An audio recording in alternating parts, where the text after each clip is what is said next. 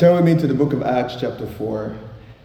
So the last time we were together, which was 2 weeks ago, we started a brand new series called The Giving Church. And as I mentioned that first Sunday, we're not talking about money, because typically when we hear the word giving, we immediately think, oh, he's talking about money. No, we're not talking about money. What we are talking about is generosity. And in being generous, how you and I emulate the heart of our Heavenly Father. How many of you will agree with me this morning that God is a generous God?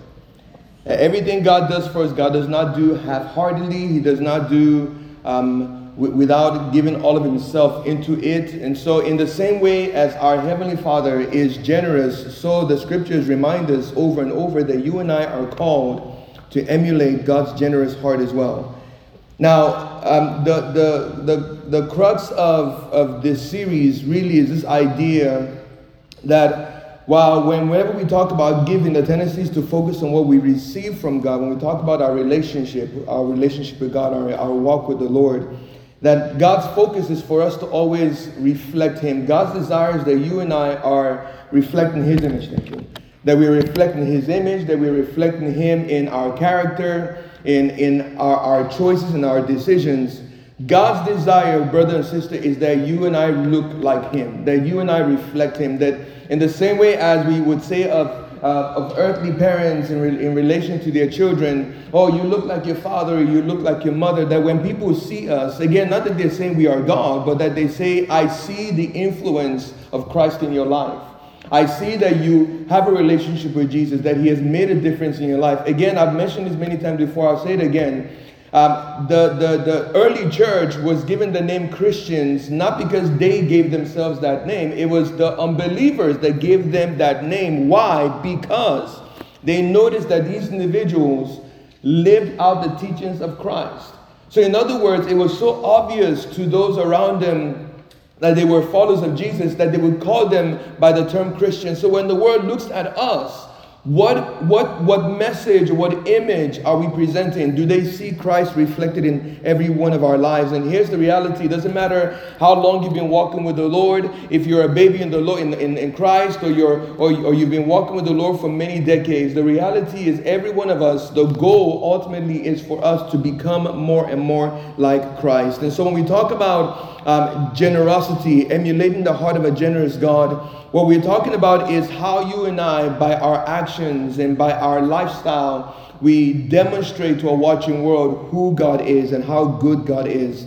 So in week 1, we learned that the Giving Church emulates the Father by showing grace-filled generosity to others. And what does that mean? What we suggested is this, that in our response to people, especially people who do things that hurt or that malign or that disadvantage us, that we recognize that God's response, God's call on our lives is not to respond the way the world says we should respond, but that we're to respond with grace, trusting God to handle the situation on our behalf and to demonstrate His faithfulness in our lives as He works on our behalf. So you know, when people say things to you that hurt you, when people do things to you that hurt you, and the flesh wants to respond in kind and to make them feel the pain you felt, we must remember that God says our response is not to walk in the flesh, but to walk in a spirit of grace, where we are extending to people not what they deserve, but what they don't deserve, so that God can then take that situation and He can use that situation to turn the heart of the person around, ultimately back to Him. You see, friends, grace-filled generosity is ultimately about offering Jesus to someone. That when a person offers you that which does not benefit you, that you in response offer them Christ. And in offering them Christ, you're giving them the opportunity to have an encounter with God so that they too might come to know the Lord as well. Today, in week number 2, we're going to focus on another aspect of how we as the church have been called by our Heavenly Father to emulate His generous heart. And that is by showing benevolent. Everybody say benevolent. Benevolent generosity. There is a kind of generosity God wants us to show to others that must be benevolent. Now, here's something that you need to understand this morning. Some people may see that statement on the screen and think, well, Pastor John, benevolence and generosity are the same things. No, they're not. One refers to an attitude, the other refers to actions. So the word generosity is actually an action. It's a word that refers to an act. But the word benevolence refers to an attitude. It is the attitude that drives the action. God's response to you and I when He gives, when He does whatever it is He does to us is motivated by a spirit of benevolence. When we say God is generous, we're not saying God just gives the bare minimum or that God does the bare minimum. He does over and above. And again, it's not because we've earned it or we deserve it or we have a right to it, but because that's who He is. And because that's who He is, He invites us to be the same toward others. That we are driven, our motivation in giving to others, in blessing others, is because we recognize that God has been benevolent in our lives. And for me, the perfect example, well, let me not use the word perfect because they're not perfect people, but a prime example that I often refer to in the scripture is in the book of Acts, where we read about the early church.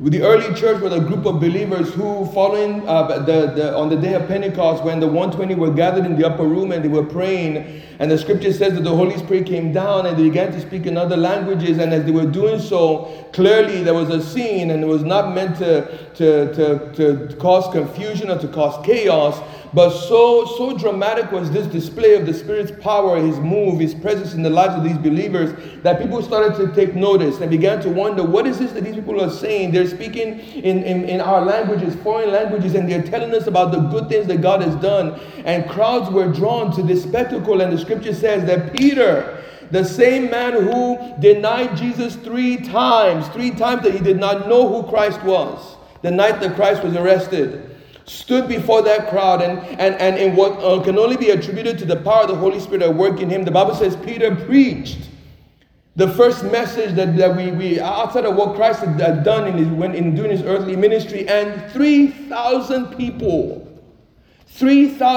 in one single moment, 3,000 people put their faith and trust in Christ. And the church, as we know it, was established. And these group of believers began to gather, and they began to congregate, and they began to spend time with one another, and they began to build, invest in each other's lives and to build one another's lives. It is in this early church we see this example of benevolent generosity. And so I want us to read our text this morning, Acts chapter 4, verse 32 to verse 37. And then I want to share with you this morning what motivated the early church's benevolence and how you and I can apply that to our own lives, so that, again, in doing so, we are emulating the heart of a generous God. Verse 32 says, "And the congregation of those who believed were of one heart and soul, and not one of them claimed that anything belonging to him was his own, but all things were common property to them. And with great power the apostles were given testimony to the resurrection of the Lord Jesus, and abundant grace was upon them all.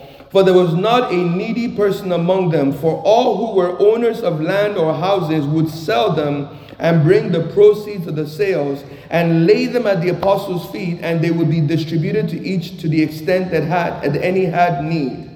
Now Joseph, a Levi of Cyprian birth, who was also called Barnabas by the apostles, which translated means son of encouragement, owned a tract of land, and he sold that land. He brought the money and he laid it at the apostles' feet."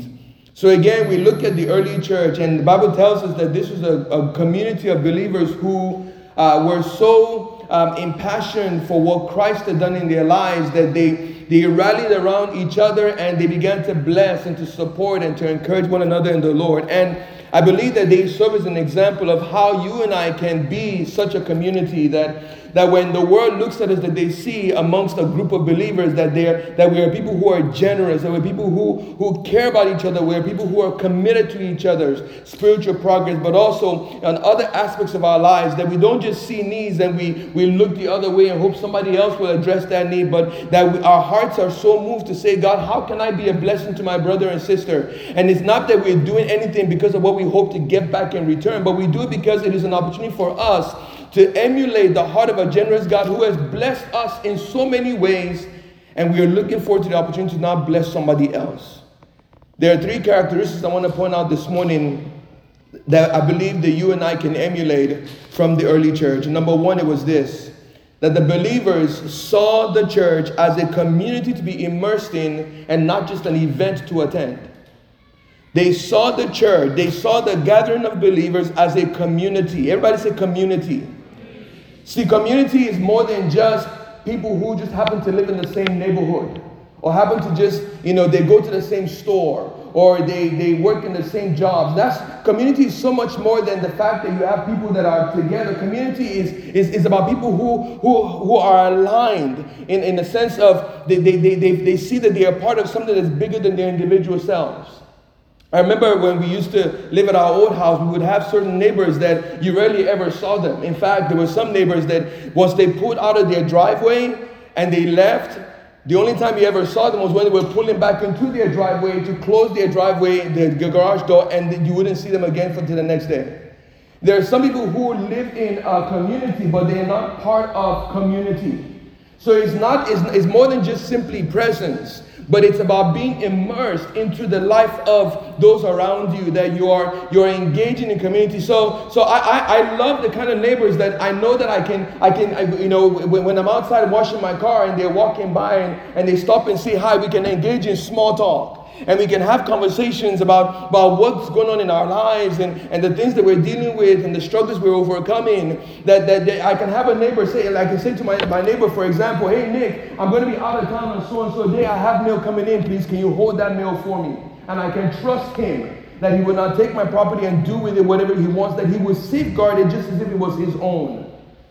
When we are part of community, friends, we're talking about being immersed in a group of individuals, because we feel that we are aligned we share the same purpose and values and commitments. The early church were a community. Why? Because they believed in the same things. They recognized the power, the grace of God that had been extended to them, and they were so grateful for this grace that had changed their lives, that they were committed to being aligned with and joined to others who shared the same commitments as well.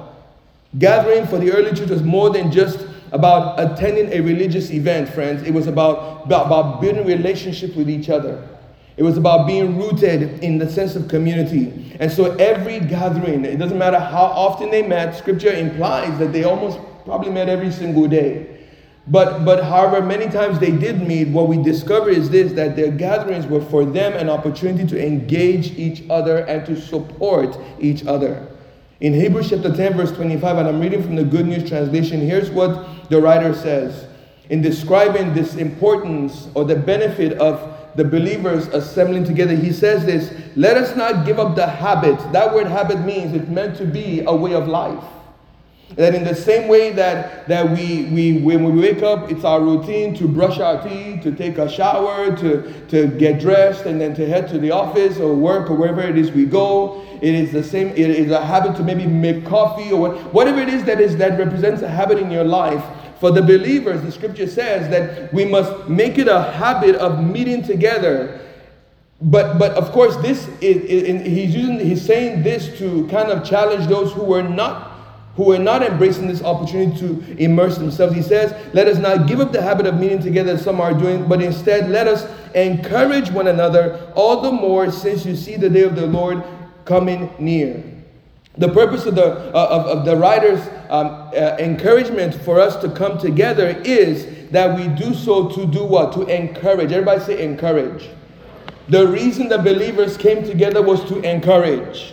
It wasn't to just simply have an experience and then leave, but it was to build relationships with each other. It was to support one another. Friends, if you come to church and you leave and you don't have people that you're interacting with, you're not trying to meet people that you've never met before, make new friendships, friends, listen, you're missing out. I would encourage you, when you come to, and this is all, we do this pretty well here at Branch Forest. I would encourage you, whenever service is over, don't be in a hurry to leave.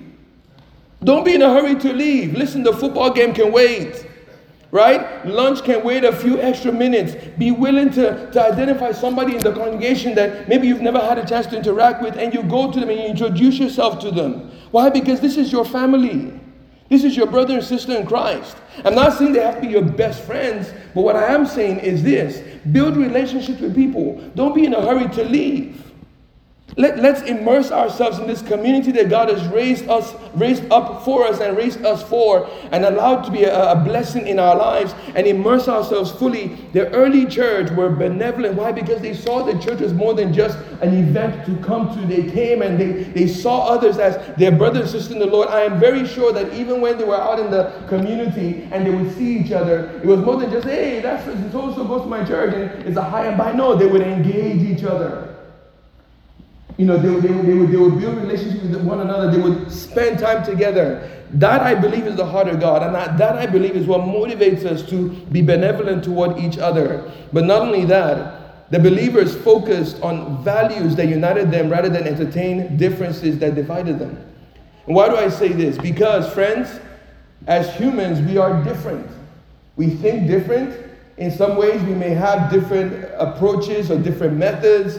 Sometimes we may even have different values. But the reality is that when you and I come to faith in Christ, we are all called to set aside anything about us that does not align with who Christ is. Christ becomes the common denominator for every one of us. And so, while there are so many reasons or excuses for why we could be divided, friends, what we are called to do is to focus on what unites us. And what unites us is our love for Christ. And that because you love Jesus, I love Jesus, that I'm encouraging that love, and I'm stirring that love, and I'm trusting that you're doing the same for me. The early church was so committed to building a solid and supportive community that they refused to allow differences to come between them. Now, I'll give you a contrast. The church in Corinth, Paul had to address that so many different times because division was one of their biggest struggles. In fact, in the beginning of Paul's letter, 1 Corinthians, Paul addresses this issue of the factions that had been formed in the church, where there were some that were saying, I will follow Jesus, and others were saying, I'll follow Paul, I'll follow Apollos. And Paul said, did I convert you to me? We are all called to follow Christ. And so, why would we allow the things that exist to naturally create division, and we give allowance to those things? The early church, you discover, did not do that. They recognized that it didn't matter what their skin color was, it didn't matter what their socioeconomic status was, it didn't matter what their history was, it didn't matter where they were from, it didn't matter where they were going. Because they were in Christ, they were committed to being one. And in the same way, I believe it's important for us, friends, that if we are to be a benevolent community, a benevolent people who demonstrate the generosity that God has demonstrated to us, that we prioritize not allowing the things that cause division among us to fester among us. That we're intentional about building unity, about encouraging. Now, does it mean that when a brother or sister do something they shouldn't do, that we look the other way for the sake of unity? No. I believe it's wrong. I believe God calls us to what? Sharpen each other's lives. But when we do so in love. We don't do it to tear down. We don't do it to belittle. We don't do it to demean. We do it to build up. Why? Because we are committed to each other. We see ourselves as part of something that is bigger than our individual parts. And because everyone was valued in the community, everybody was cared for, supported. That bond between the believers became so strong that even when persecution broke out, notice the church did not miss a beat. The church kept growing. The gospel kept spreading. Why? Because the believers understood that what's more important than the things that divide us is the one thing that unites us all, and it is our love for Christ. So again, when I look at this crowd, I see that as many people as are in here represent different stories, different experiences, different journeys. And I'm grateful that in spite of all of the differences among us, friends, that God brings us together under the canopy of Christ. And we can love each other, and we can care for one another, we can support each other, we can build each other's lives. Why? Because we all recognize what God has done for us. And that we're not going to allow anything to divide, but instead we're going to focus on that which will unite. Paul says in Ephesians chapter 4, verse 2 and 3, that we must be humble and gentle. He says with each other we must be patient. We must make allowances for each other's faults. Why? Because we will fail. We will do things we should not do, say things we should not say. Again, it's not to excuse them, but what Paul is saying is this: we are flawed. We are not perfect. And there are going to be things that we're going to do that we should not do, that we're always going to fall short of that standard. And yet the Bible's response to us is to be patient with one another, to make allowances for each other's faults. Paul in verse 3 says, make every effort to keep yourselves united. See that word again? He says, make every effort to keep yourselves united, binding yourselves together with peace. He's saying to the believers, to you and me, it is our responsibility to preserve peace and unity amongst ourselves. It is our responsibility to ward the things that might cause division, that might cause disunity among us. Why? Because our God is not a chaotic God. God is a united. I mean, the Trinity, God the Father, God the Holy Son, God the Holy Spirit are united. They are one. And Jesus prayed over and over that we be one as He and the Father are what? Are one. But we must be intentional about preserving unity amongst ourselves and allowing God to use us to be a blessing and encouragement to others. And here's the last point. The believers embrace generosity as an expression of gratitude for God's faithfulness. Barnabas, Luke refers to as one who amongst the believers was noted because he was a man of encouragement. In fact, the term son of encouragement was used in reference to him. Now, a part of me, when I first read this, I thought to myself, what did this mean? Was the reason that Luke refers to Barnabas, was it because Barnabas was the only person that was doing this? I don't believe so. I truly believe that the only reason that Barnabas was referenced was because it was important to identify one amongst so many who were committed to investing in the body. I truly believe that not only was he a son of encouragement, the believers were sons and daughters of encouragement. Because the scriptures tell us that it was not only him who demonstrated a benevolent generosity. He was not the only one who sold property so that others could benefit. He was not the only one who cared for others, who supported others. And so in the same way, because the early church expressed deep gratitude to God for what He had done in their lives, and they saw being generous to each other as a way to appreciate God for what He had done. So I want to challenge you, every one of us this morning with this idea that when anything we do for each other, friends, we're not doing for ourselves.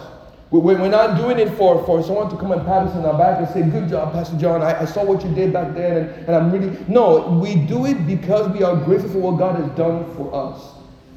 Growing up, my parents would always tell us that you can never thank a person enough.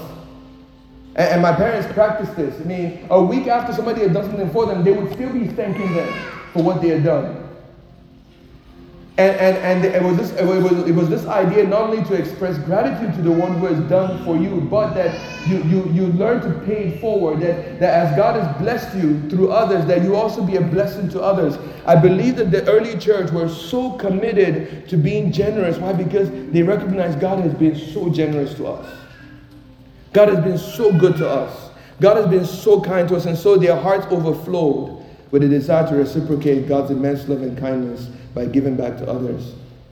Paul, in 2 Corinthians 8, verse 4 and 5, referenced a church, a group of believers, who he said, when they discovered the need that existed for him as a minister, that they literally begged Paul to be a part of what God was doing through him. In verse 4, he says, they begged us earnestly for the privilege of sharing in the ministry to the saints, and not just as we had hoped, but instead they gave themselves first to God and then to us by God's will. What was Paul saying here? Well, Paul was saying the motivation for the generosity of these group of believers was their gratitude for what God had done for them. Everything that we do to others, friends, must be in response to what God has done for us. It should never be about what we benefit or we stand to gain from it. Because if that's the case, then we're not being generous. We're simply trying to take advantage. God calls us to be generous. And generosity says, I will invest in you, I will pour into you, I will bless you with no expectation of anything in return. Why? Because the one who has blessed me has done more for me than you could ever do in response to what I do for you. So I don't look to you to respond, and that's not my motivation. I do what I do because God has done much for me. So, and think about this. Paul is not simply referring to our response to each other as believers. I believe that Paul's heart is to say this, that we are called to be generous no matter who it is we are around. Whether they're a believer or they're an unbeliever, we are called to be generous to whomever we are around. Why? Because again, generosity to others is about demonstrating the one who has been generous to us. So again, you look at the early church, you discover that these are people who were so committed to being benevolent. Why? Because they knew, God, you have done so much for us. God, you've been so good to me. God, you've been so faithful to me. God, you have forgiven me of much. God, you have extended grace to me in ways that I never ever thought I could ever have your grace available. And that grace has changed my life. Generosity, friends, was the core value of the early church. And that's why they were able to be the way that they were. And if you and I are to emulate the heart of a generous God, friends, generosity must be a core value of ours as well. We don't give for what we get. We don't give for what we will gain. But we give because we want others to know that we have received much from a good God. And because we've received much, every opportunity that we get to be a conduit through which He can demonstrate the same to others, we want that to be a part of our lives. That's what the early church was about. And I believe that's what God is calling every single one of us to be about today. God wants us to emulate Him. He wants us to reflect Him. And the greatest way we do so is by a life of benevolent generosity, where we say, God, I have received much. God, pour out much more through my life so that others can know You. I want to invite you to bow your heads with me this morning as we pray. And as I was preparing this message, I'll be honest with you this morning, there were aspects of this message that brought conviction, because I had to search my own heart and say, God, where are those areas in my life where maybe my generosity is not aligned with what Your word teaches that it must be about, where maybe I've done good because of what I was going to gain, and I've had to repent and say, God, forgive me for the times where in being generous I was not emulating Your heart. And I think it's important for us to also do the same, where we say, God, search my heart. If there's anything that I'm saying, that I'm doing, any act on my part that maybe on the surface it looks like I'm being generous, but the motivation behind it is far from what Your heart is. God, help me to emulate You and to respond to others the way You want me to, so that in doing so I am offering You to them. And so I want to pray this morning that God would help us to not just see generosity as something that we talk about, but it's something that we are committed to practicing. And that God will give us wisdom, God will give us grace, God will give us the strength to be a people who are generous, so that again, those around us, when they're on the receiving end of our generosity, that more than anything, what they see is Christ in us. And so would you pray with me this morning?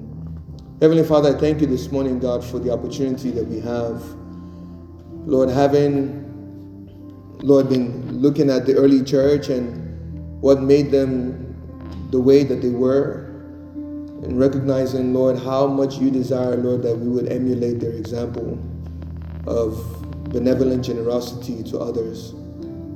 God, I admit, Lord, that generosity is not natural to the flesh.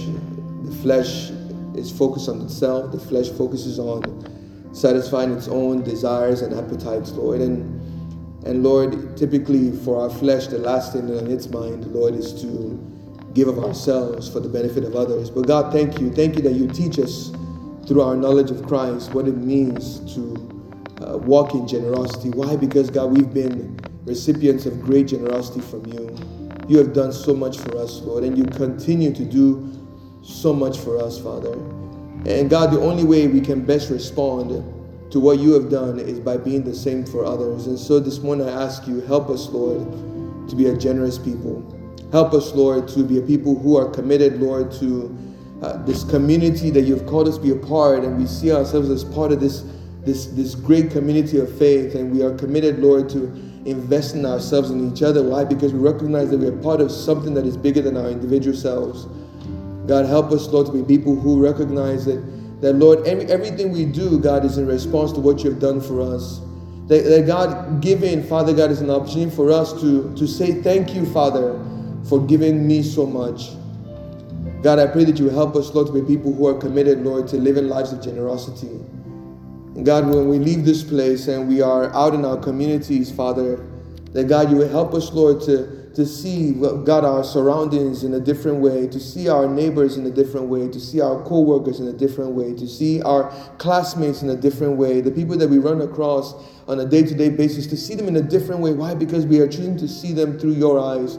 We're choosing to see them, Father, as people who can be recipients of your grace, your goodness, your love. And God, we might perhaps, Father God, be a channel, whether it be through a momentary word or God, even speaking, Father, into their lives, an act of kindness, Father God, something that is said or done, God, to just be a blessing to another. God, I pray that whatever form it may come, Lord, help us, Lord, be focused on giving them Jesus. I'm presenting to them an example, God, of a Heavenly Father who truly loves them and cares deeply about them. God, thank you this morning that Lord, you allow us, Lord, to be about this work that you are doing in our world, God, and that, God, we get to watch, Lord, the impact of our obedience in the lives of others around us, Lord, even as, Lord, you continue to work in us, Lord, to help us become more and more like your Son, Jesus. God, teach us, Lord, to be generous people. And God, may our lives continue, God, to bring glory to your holy name. For we ask these things in Jesus' name, and everyone said, amen.